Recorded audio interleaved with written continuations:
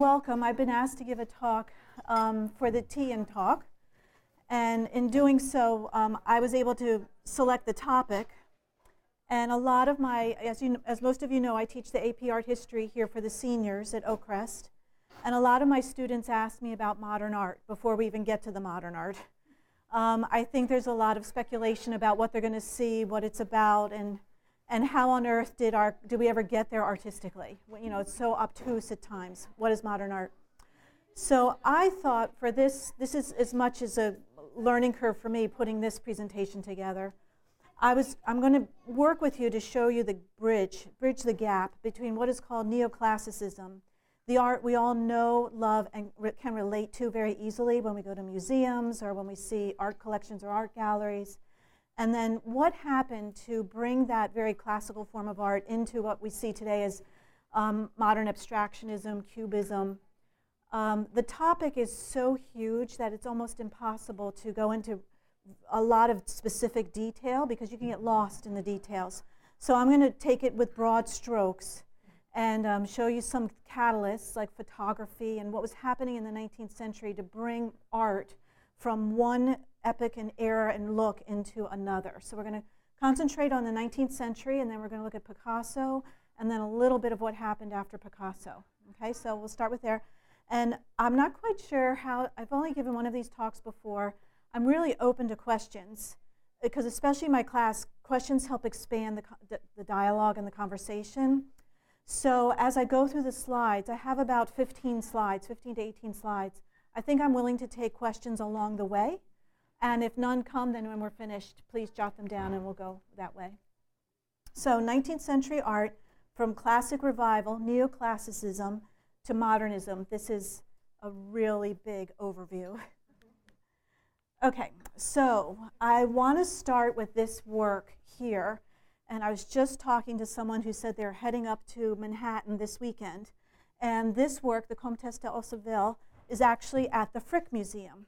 And if you've ever been to the Frick, you probably have seen this. It has a place of pride in the Frick. If you haven't, I highly recommend going. It's worth the $23 entry fee.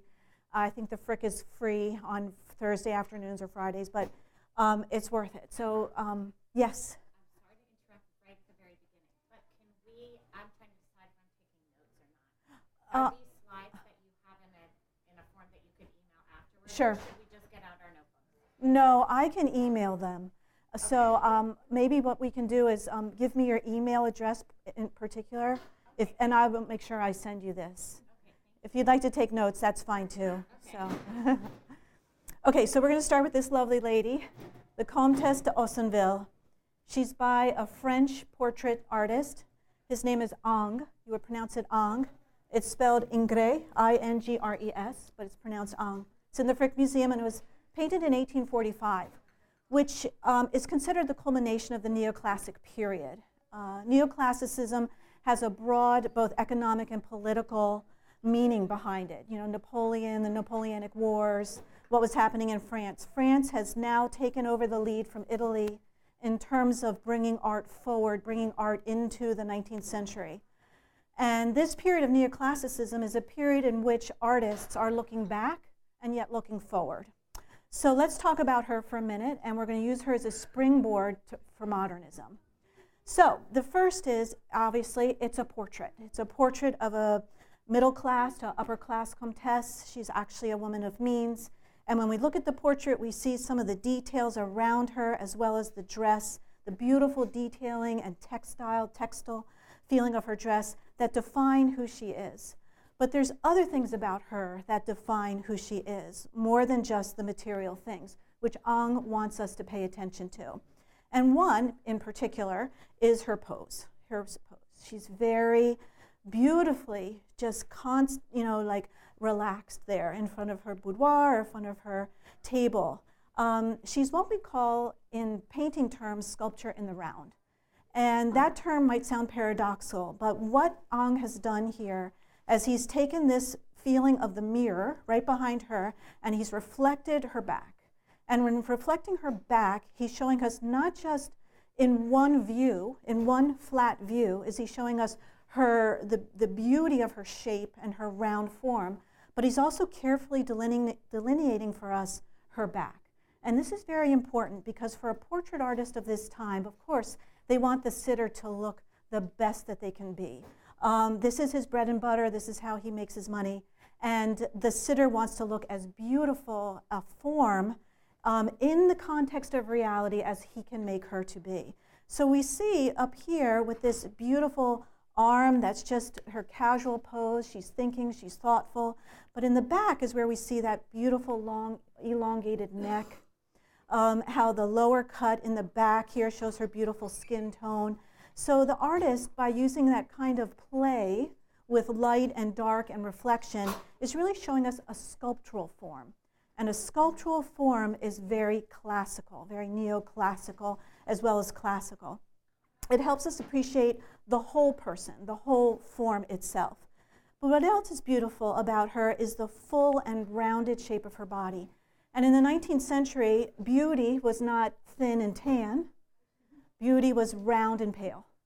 And that was because when you had that fullness of form, that softness of form, that beautiful skin, that soft skin, it meant that you were from the upper class. It meant that you did not necessarily have to work for your living, that you lived in a time of, or you lived in luxury, basically. Not everybody would be able to afford or have a portrait like this. So if you're going to invest with something like this, you want it to be something that shows off your social status also. So her beautiful skin tone there, the roundness of her arm, these are all techniques that the classicist artist would have perfected. So we're calling this pose here, this very soft pose, this very casual pose, what's known as contrapposto. And I'm going to show that to you in another slide. We see the soft and roundness of her skin, the full rounded body, as something known as chiaroscuro, where they take a very simple form like a round or a sphere or a tubular shape, and they just soften the angles to it carefully and then do a very subtle shade and shadow to make it look like those high flesh tones. So this is what we see here. We see very easily delineated like a tube form here, a shape, round face. We see the top of her hip form here is round. Her shoulders are even round and drop off there. So the round, the square, all of that is part of the classical definition and classical form. Another very important thing to just look at here is the actual use of perspective. So she's in the center of the portrait. She delineates the entire composition of the portrait, but we see a line back here that draws our vision to this corner. So she's juxtaposed against a blank space. That color offsets her actual physical tone, her clear and ideal features. So this was the epitome of portraiture in the neoclassical time. Ingres would have made his living off of this and shown people in their best light using classical forms and features. So let's just go backwards now into this quick slide to understand what neoclassical is based off of the classical form. So I mentioned this word contrapposto. Contrapposto is, we're going to look at two things here. It's where the body is actually using the spinal cord as an S shape. And at the top of the S is the shoulder, right? It's right at the nape of the neck. And when we move one of our legs forward, we just naturally will lean on our, let's say I move my right leg forward, we'll naturally lean on our left hip, which naturally makes my right shoulder move up. So the nape of my neck now balances this kind of scale. Now my shoulders are on like a scale technique here. And my hip is now moving this way. So it's a contra, it's a posture that kind of like angles against itself, and yet because of the beauty of our spine and the way God made us, it's actually a relaxed pose. So it goes against our spine, but our spine has that flexibility. Well, the Greeks discovered this, and they discovered this after working centuries with this type of figure. This type of figure is called an archaic sculpture. It's also sculpture in the round, and she's known as a peplos kore. The kore is the Greek term. Peplos is because that's the type of garment she's wearing. This actually is quite a avant-garde piece for its day, because what would have predated this piece would have been the Egyptian Okay, the Egyptian profile pose, or the Egyptian, what we call that power pose, that's it, And Egyptian poses, because they have that, are usually emerging from rock or some type of stable element to show because they're going to take these sculptures into the afterlife, show some type of longevity. It's going to last for all eternity. The Greeks said, you know what, we don't really think that same way. So we're going to carve it completely out of one piece of rock.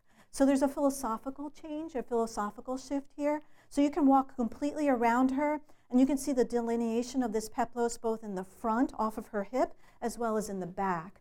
The fact that this arm is now coming up is pretty different, from what the Egyptians would have done. The Greeks took risks with that, and as you can see, they lost on this one because it broke off. And any sculpture that you see where the arm or the legs are starting to move away from the body, okay, means that we're moving farther and farther into Greek classicism and then Greek Hellenism, where they perfected this actually very passionate emotional form and the use of that form. But for the sake of this talk, we're going to stay just at the Contrapposto period. So the Greeks looked at this and they said that we love it, we like it, it's different, it's animated, it moves, it actually moves. And not only that, but she has personality. We're going to look at this and go, personality, you've got to be kidding. But they developed what was called the archaic smile, okay?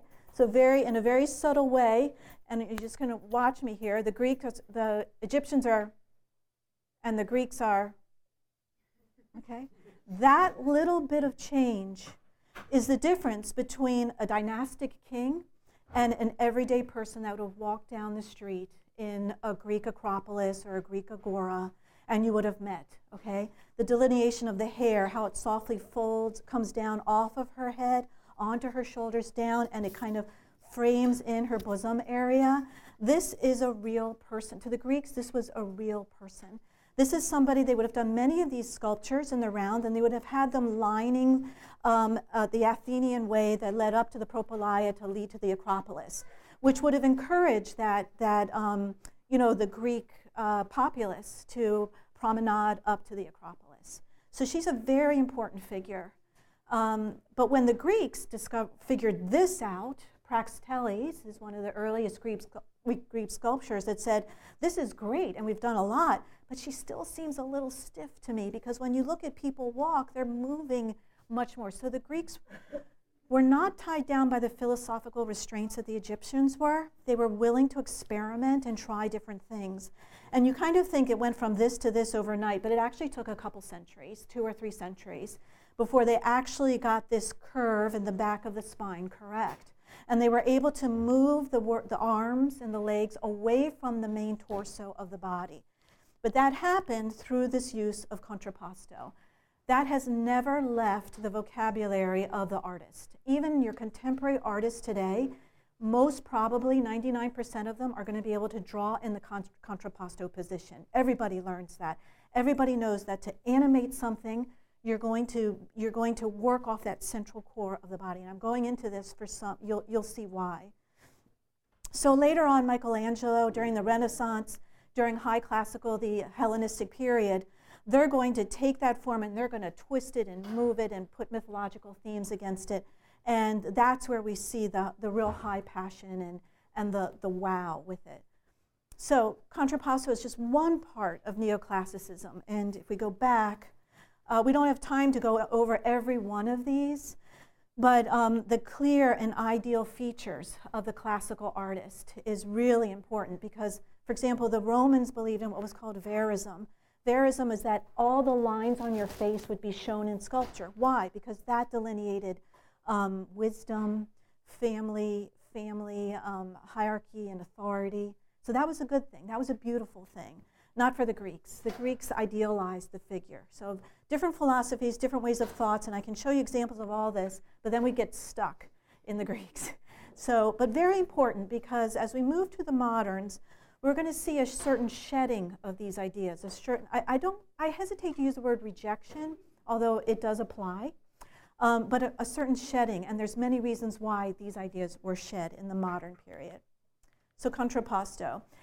And the first, so we're taking a leap. We're looking at a fine art now in the early to mid-19th century 1840s, 1830s, we looked at the culmination of portrait based off of classical form. In a sense, they're there, okay? And what shows up on the scene, okay? So 1837, about 10 years before Ingres did the Comtesse de Hensenville, you see the very first still life in studio taken by this man named Louis-Jacques Monde Daguerre. Have you ever heard of daguerreotypes? Early glass frames in which film was actually processed with chemicals. So this photographer was one of the first to experiment with the concept of chiaroscuro, light and dark, in a very controlled situation with a still life, okay? 1837. And it took him time and time again to figure out how long you expose the lens, what kind of light is going to it, what type of chemicals to achieve this type of photograph. When he finally achieved this, this was earth-shattering. This is about the same as Bill Gates' point and click, okay? So before, computers were, you had to put in the C, I actually remember this, C, and then you wrote in a word, and you put enter, you know what I mean? And then you put DOS, and then you put enter, okay? So it's very cumbersome how you got through into a computer. And within a year, I think Apple came out with the Apple, and it was basically you pointed to an icon, you clicked it, and it changed the screen. Didn't you ever think, what was that? You know, like what was that? And that year and a half, 2 years that it took was about the same with this, okay?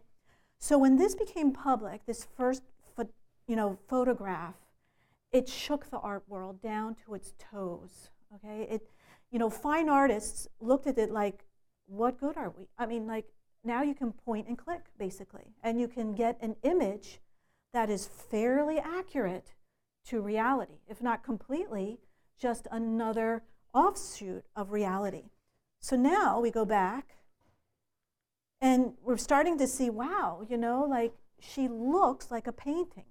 She looks like, does she really look like that? Now I'm going to start to question that. I'm starting to think differently about that. Okay, I'm going to show that even more stronger. So then they took it to the next step, because artists in the 19th century were not ignorant of what neoclassic principles were. They knew the neoclassics were looking back into fundamental principles of classicism. And they were saying, well, gosh, okay, if they're doing this with portrait painting, how can I do this using new technology in new ways? So here we see on a flat screen, on a flat piece of paper, Nadar, who's a very famous French photographer who learned from Daguerre, he's actually doing a self-portrait. But if you notice, he's doing it in multiple frames. But how did he do that? How did he sit there and get himself as a portrait in the round using photography? Did he have these, I mean, can anybody guess? Now I'm teaching you like my class. Can anybody guess how he would have done this? Don't worry, I'll tell you. So what he did was he put himself on a stool that rotates, basically. And he set up cameras in the 360, and he put a string on the ground between his foot and the camera lens, okay? So by now, 1865, they figured out a little bit faster shutter. They know a little bit more about the actual way of helping to move the picture along as it actually is processed. And as he slowly moves around, he clicks each frame with his toe, okay? And he takes a picture of himself in the round, okay? So now we see basically using a technological instrument what's known as sculpture in the round. And he actually has time to even pose himself. He puts his head up, we see that long neck, he puts his head down, we see his full back and everything. No more need to show perspective, to show mirrors, to trick the eye. The camera can do what used to be a very difficult and highly relegated work of art in a very small community of people that could do that work of art. Now the camera can do that. So sequential frames taken as the sitter rotates on a stool, how to view a two-dimensional picture from every angle. Okay, this is important. We'll go to the next. So I wanted to show you this, 1864, about the same time. So when we look at Daguerre's, Nadar's photo of himself, we see a scruffy man, right? And we see someone who's experimenting, and I don't know if it's just because he's a guy or he's a photographer, but he's not that worried about how he just wants himself photographed, basically. But Sarah Bernhardt's a different story, okay? She was, as we know, the greatest diva of her time in the 1860s. She's one of the first divas to have herself photographed. But not just photographed, but photographed by an art photographer, okay, of the time.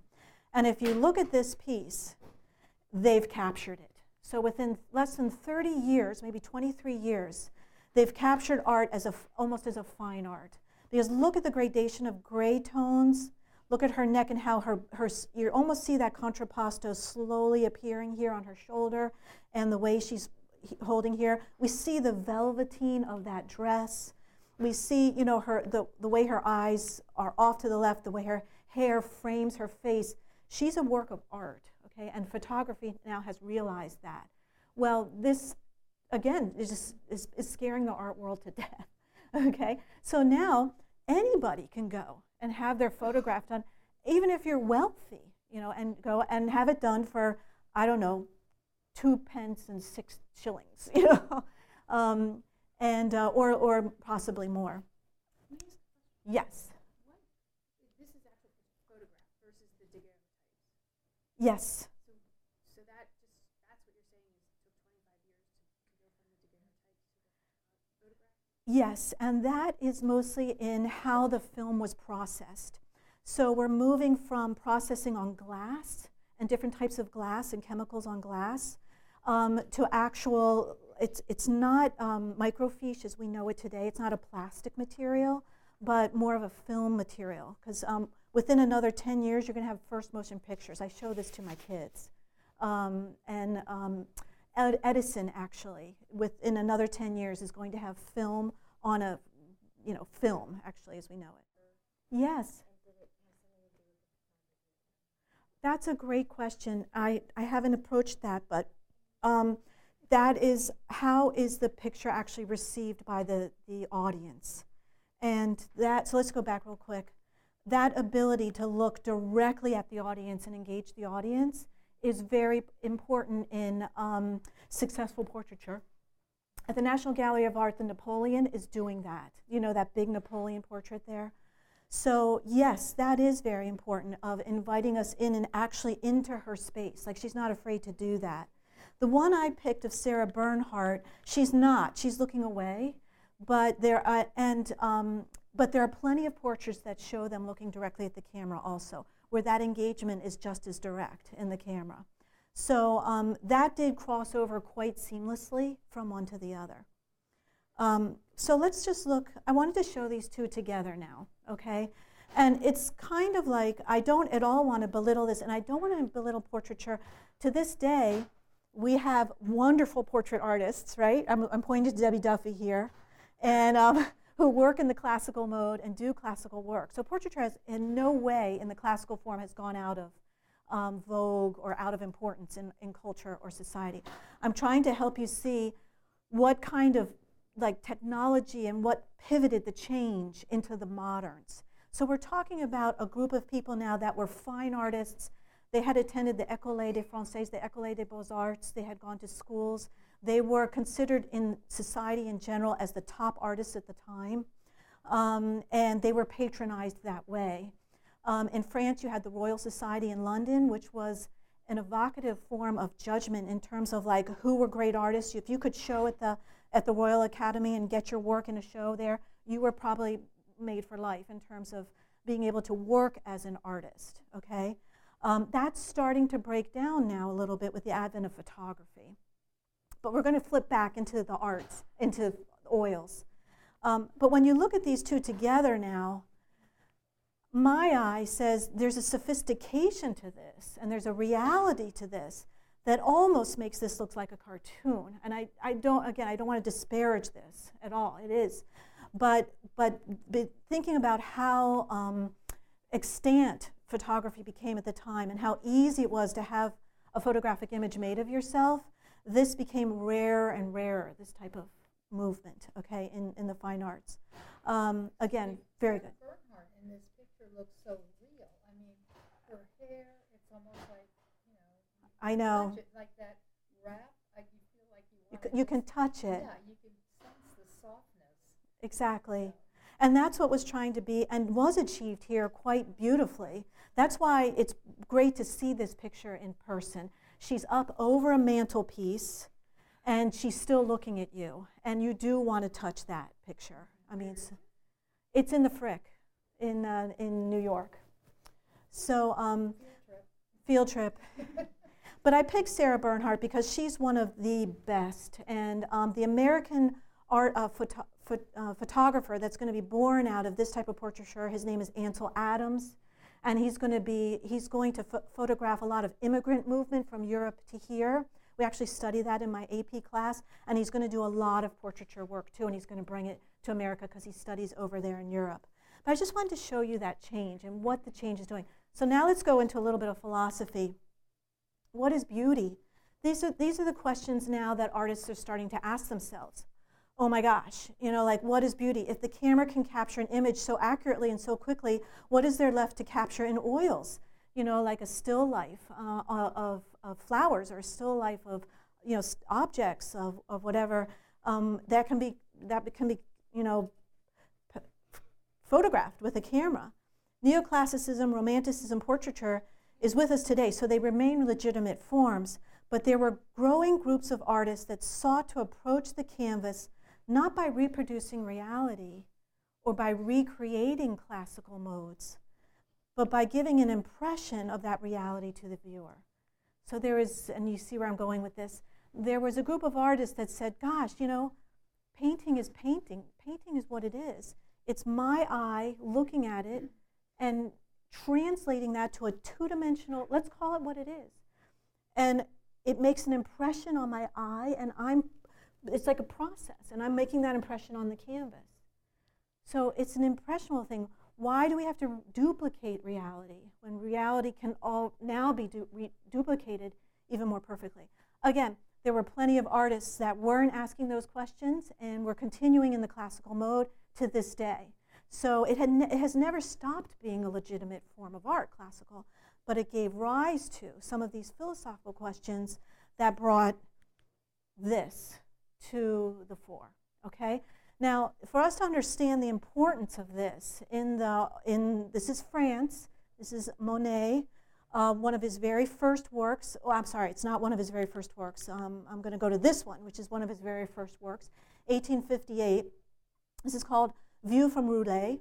He's asking himself, do I want to do a perfectly landscaped picture, And he's saying no. But to say no, how did he say no, He's treating the canvas as a two-dimensional palette, just like this wall here. Now I can do a little demonstration. If I treat this as a two-dimensional surface, right? And if I draw a round line like this, that's a circle, okay? It's flat, right? But if I go like this and add another little line to it, it becomes a sphere. Do you see that? Do you see it? Do you see the sphere? It becomes three-dimensional, okay? Another way of doing it is you can go like this. I just added a line, and now it becomes a sphere, okay?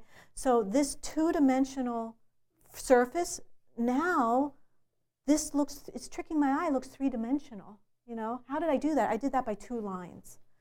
Okay, Monet said, I don't want to do that anymore.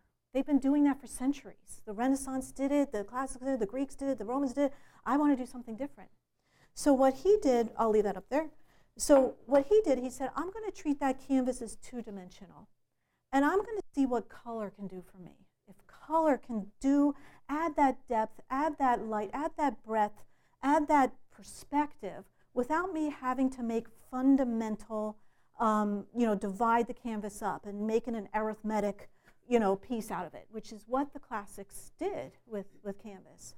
So he's going to take color, he's going to be outside, and he's going to just start adding color to the palette, quick brushstrokes. He's just getting the impression of the clouds, and to do that successfully, as this team of artists did at the time, was quite monumental. Okay, so they produced a body of work treating the canvas in two dimension that has never really been seen before. So when this was first came out into the art world, it was flatly rejected as like cartoonish or something that was juvenile, okay?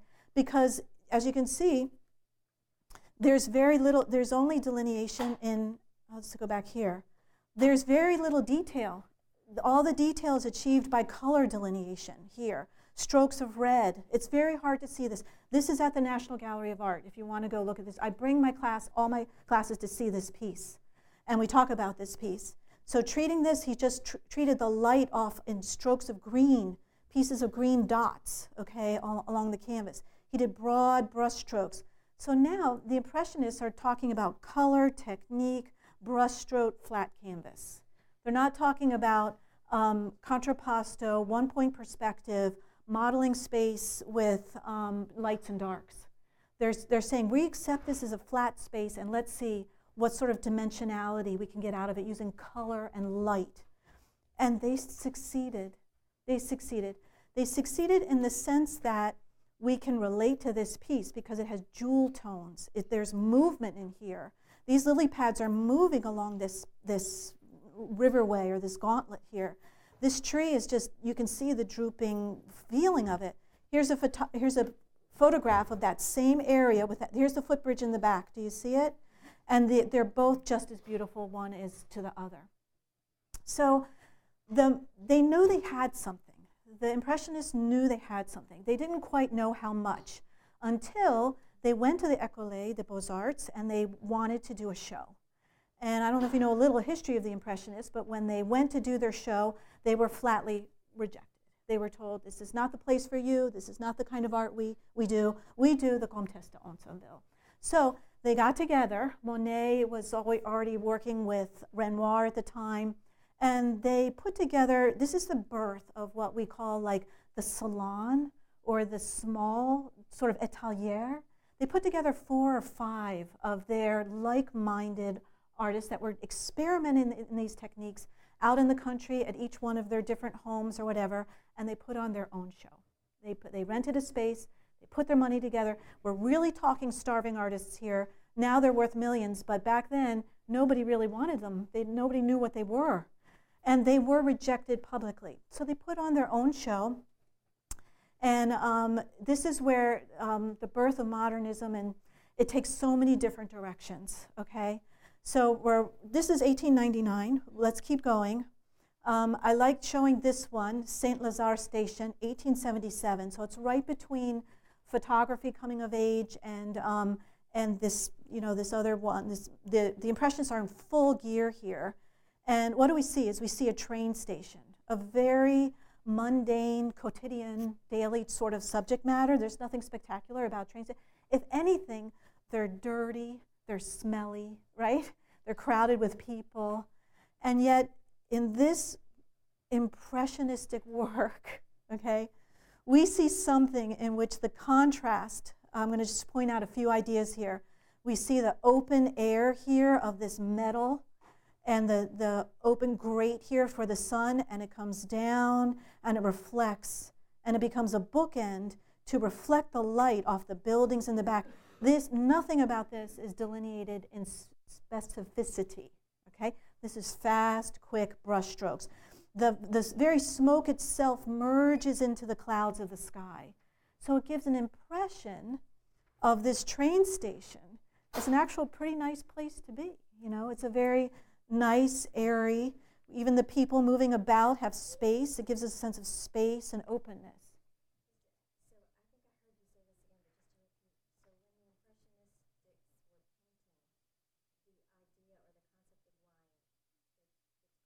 It's pretty gone. Yeah, they know. Most moderns are people who break with the traditional modern forms. And in art appreciation, for example, you teach all the modern forms, like light, shape, form, all that.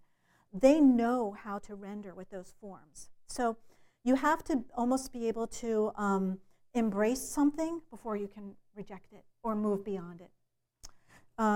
Okay, so they're moving beyond. Quick brushstrokes and light.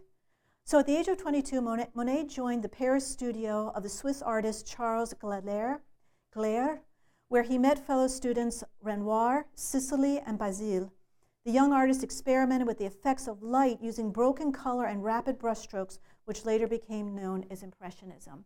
So this is really the birth, and some people will argue with me, and agreeably, that Turner, who is an English artist, was really the beginning of the avant-garde modern period. I'm not going to show you Turner because we can go off on that, but the French are really known for this, and museums are packed with this. So that's why it's good to start, because what they achieved in that 30-year period of time changed art forever in the higher circles of art rendering and art sales. Here's the railway taken from another view, and we see this is, I believe this is Renoir. And again, he's playing with color here, very mundane subject matter. But you see how she has a blue dress with a little white cloth with a little puppy, and how she has a white dress with a little blue sleeve there to delineate her waist. See how her hair is long and flowing and drapes and frames that body that's still in that little bit of contrapposto position. Yeah. I think it's a Renoir. Did I say Manet? I think it's Renoir. Oh, sorry. I think I said Renoir, and I wrote Manet. So thank you for that correction. Yes, this one's here. And how her hair is up. You see how her hair is up? How she has a hat and her hair, and she just has that little band. So in terms of compositional, this sense of having the viewer contact or work with the piece, been drawn in, they're working a lot more with play of color, form, and shape. She also has a slight contrapposto position here.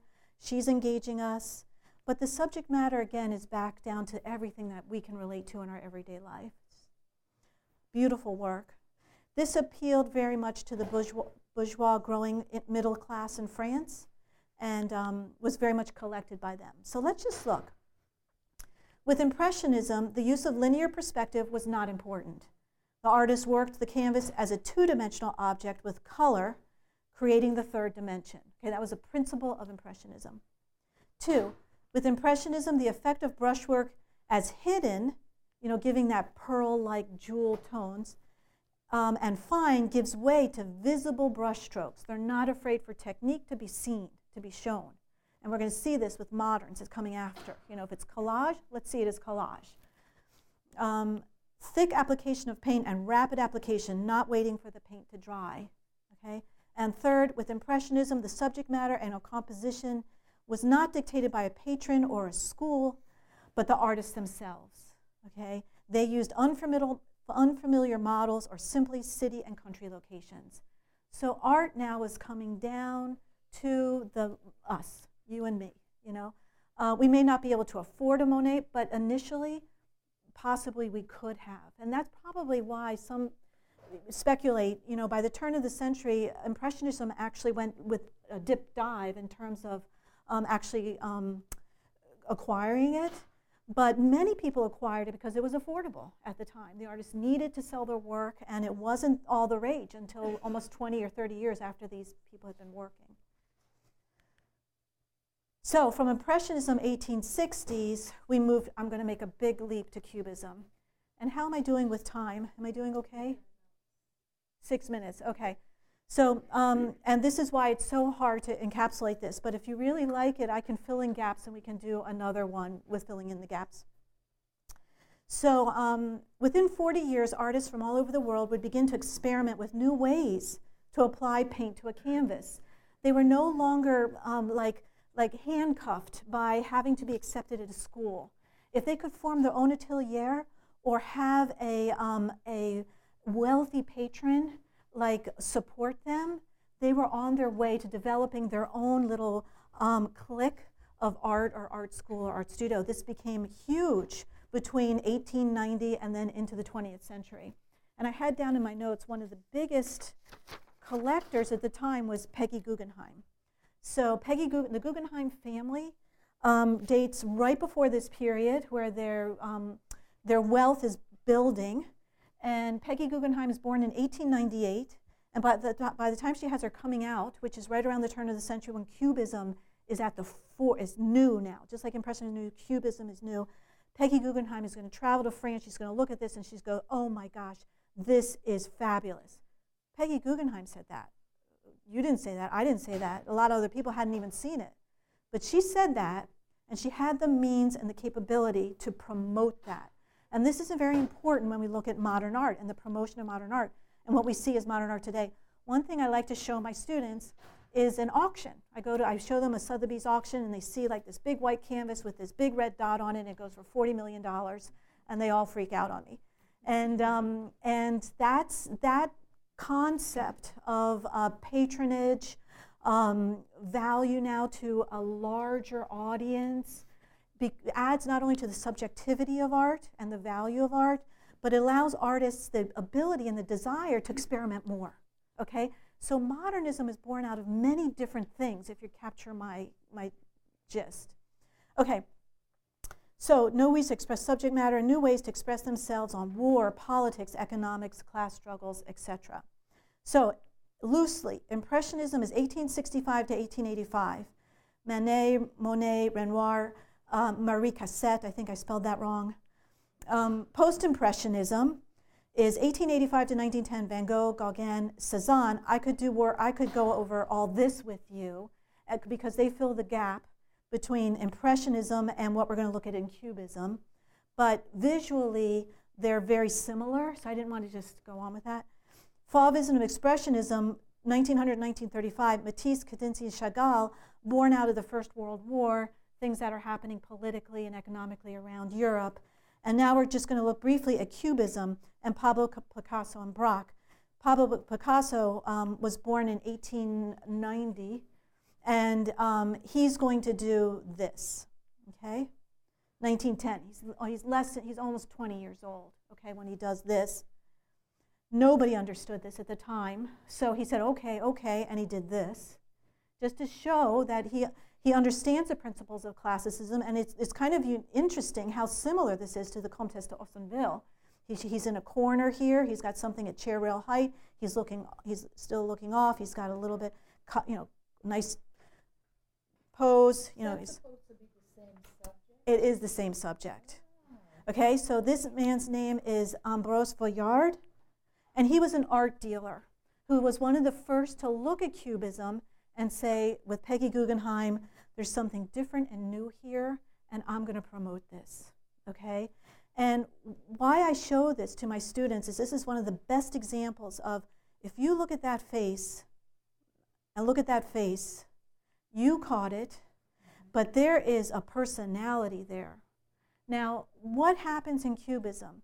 So Impressionism, the artists are still loosely working, they're working with this flat canvas, and they have successfully let color and light dictate depth and entering into it, that little bit of one point. There's still movement going on using that color and light. Picasso says, forget that. We can go even more basic. We can take the human form, which is made up of squares and triangles and parallelograms and hexagons, and that you can do that. And we're gonna break it down to even more fundamental forms and never lose the psychology of the person, the thought, the idea of who the person is. Not just anybody can do that, okay? And when Picasso did that, what Monet did for the Impressionisms, Picasso did for modernism. He borne out this way of looking at the canvas and looking at the human person even more fundamental, as a breakdown of form. So we're taking these classical forms that were always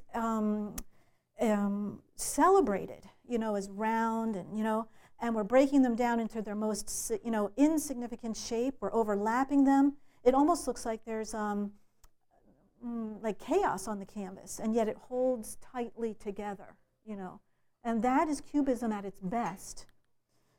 This is Picasso when he was right around 1904, when he was experimenting with early Cubism. And this is Picasso later on in life. I do this because Picasso is really unique unto himself. He did high quality art. Let's go back up. He did this type of quality art throughout his entire life. So when he was experimenting with like the blue period or the Cubist period, or the big fat women period, which I don't show my class because it's just, it's like the reduction of women. It goes into, which is modernism too, the psychology of the artist. Like what is his thinking? And what is he going into as he does? So when you, and I don't want to go into it totally with Picasso. We could do one if you want on Picasso. But for example, his relationship with women, his relationship over time, his maturity through the Spanish Civil War. There's a very famous piece at the Museum of Modern Art, and it just went out of my head, that he did. So his art is changing with his psychology and his view of the world, which is and because he was such a huge figure in the art world, he catapults different artists, okay, into the art world. So this is Harlequin, Picasso Harlequin, 1918, a little bit after he does the Cubism. But here he's even reducing it more. He's experimenting with color. And he's out of the neutral ranges here. And he's experimenting with high color. And this is called, again, you understand it as a clown. You understand he's got this guitar. He's playing with his hand. But he's engaging you with his eyes. But again, he's even in a corner of a room. But do you see how it's like deconstructed the form, okay? So Cubist art movement began in Paris around 1907, led by Pablo Picasso and George Braque. The Cubists broke from centuries of tradition in their painting by rejecting the single viewpoint, the idea of any sort of perspective of anchoring. And this left people very unsure of themselves. The viewer, for sure, because your eye just jumps all around and what am I supposed to look at? That was intentional. But also, it never lost that ability for you to discover in art. And essentially what's going to happen in modern art is that it's going to reduce even more and more and more. And it's going to demand more of the viewer to discover more and more and more.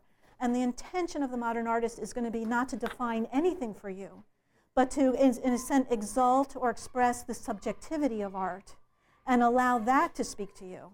And that, essentially, I'm going to end on this, is going to be the value and worth of the art as we get deeper into the moderns.